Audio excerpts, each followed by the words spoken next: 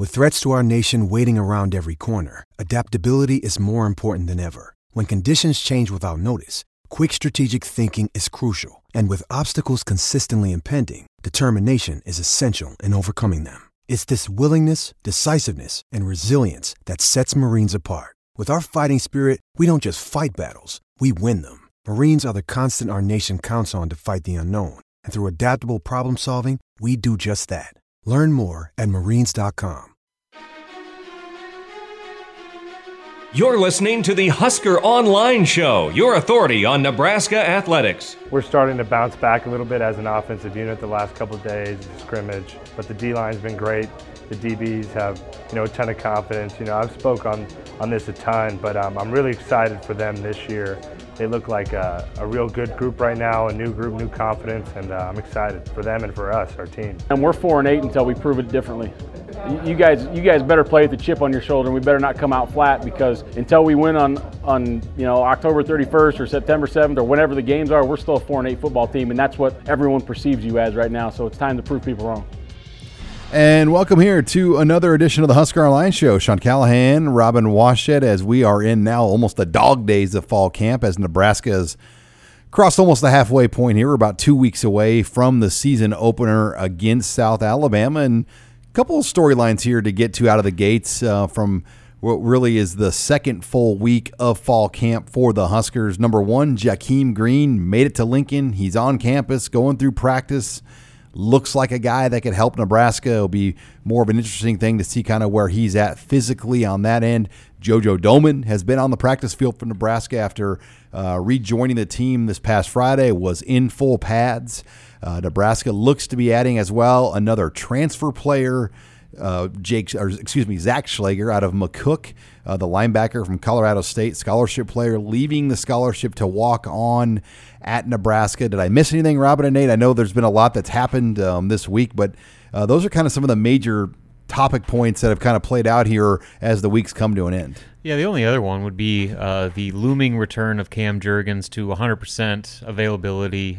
Still, working his way back off that injury, but sounds like relatively soon here he's going to get thrown, fully into the mix. And he's the guy that a lot of people pegged as the projected starter as long as he could stay healthy. And if he's good enough to go full practice, then that might change the complexion of that center competition over the next week and a half of fall camp. Yeah, one other one would be Ronald Tompkins. Making his appearance on the 110, and we were able to see him go through practice a little bit early. They're high on him, Nate. Wednesday. Yeah, I'll tell you what. He looked really good in drills. Obviously, he was just in a shirt and shorts as underwear, as Eric Shenander would say. Exactly, going through the acclimation period, but not wearing any knee braces on his knees that he's had injured in the past, but he looked really good in drills and everything that we saw. So that's just yet another body in that running back stable for Ryan Held. Either you're a big knee brace guy as a staff, or you're not. And you get the sense this staff is not a big. We've had staffs in Nebraska where everyone's worn like dang near 10 pounds of knee braces, and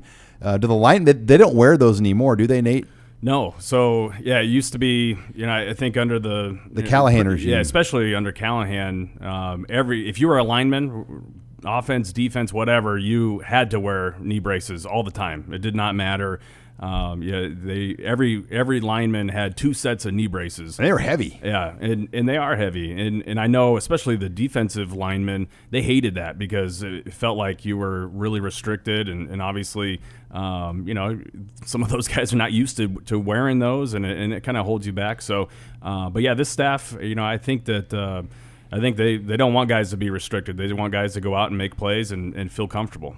Now, Jakeem Green, this one interests me just because we got a chance to see him in practice without pads on, and let me tell you, he's got a pretty good frame. And I joked on a couple other shows this week. He reminds you when we go on those bowl trips in Nebraska played like Georgia or South Carolina or Tennessee from the SEC, and you just see big defensive linemen walking around the hotels, and Jakeem Green looks like one of those types of guys because he should be in the SEC. He wouldn't be at Nebraska if the math class he was taking would be allowed in the SEC, and they get a real steal here, Robin, and they're not dismissing the fact that Jakeem Green could play. And I think it's a real battle. Do you say, well, all right, we can get maybe 15 quality snaps a game out of him now, redshirt him, develop him, and down the road, could he get 40 snaps a game for 2 years? And I think it's going to be a real debate to decide kind of what path to go with Jakeem Green. It will be a debate, and a lot of it is going to hinge, one, on how quickly Jakeem can get up to speed on the defense. I mean, I'm sure defensive line is maybe one of the easier positions to catch up on, but also, what the rest of that defensive line is going to do. I mean, they already had a pretty substantial amount of veteran depth on that group to where, unless Jakeem comes out and is clearly head and shoulders the best player on the team or on that group, maybe you just hold back a little bit, play him in his 4 games, preserve that year of eligibility. So when the Davis brothers move on, when Darian Daniels moves on, you have a guy that is a clear-cut, bona fide starter ready to hit the ground running with 2 years of eligibility left. That, in my opinion, that's probably the smart move, but if Jakeem comes in there and sets the world on fire and is, like I said, the best player on that defensive line, I don't think you have a choice. You have to play him because this is a year where you got to take full advantage of this opportunity. Yeah, you got to win football games, and if he can come in and help you win football games, then I think you have to play him. I know from the coach's perspective, I'm sure that being able to play him in 4 games and save that year of eligibility, that would be ideal. But I tell you this, I mean, Jakeem Green did not come to Nebraska to redshirt and then have 2 more years. I mean, he came to play and make an impact right away, and he thinks that he's an NFL type of talent, and he certainly looks the part. The lower body. Yeah, I mean, shoot. Yeah, he's got a trunk on him. Yeah, I mean, and they said he came in at 327 pounds. Well, he carries 327 as good as is. And he's not missing leg day, and he moves like he was doing stuff like where they were like taking out his feet, and he was like getting down on the ground. His mobility for that size is incredible. Yeah, so.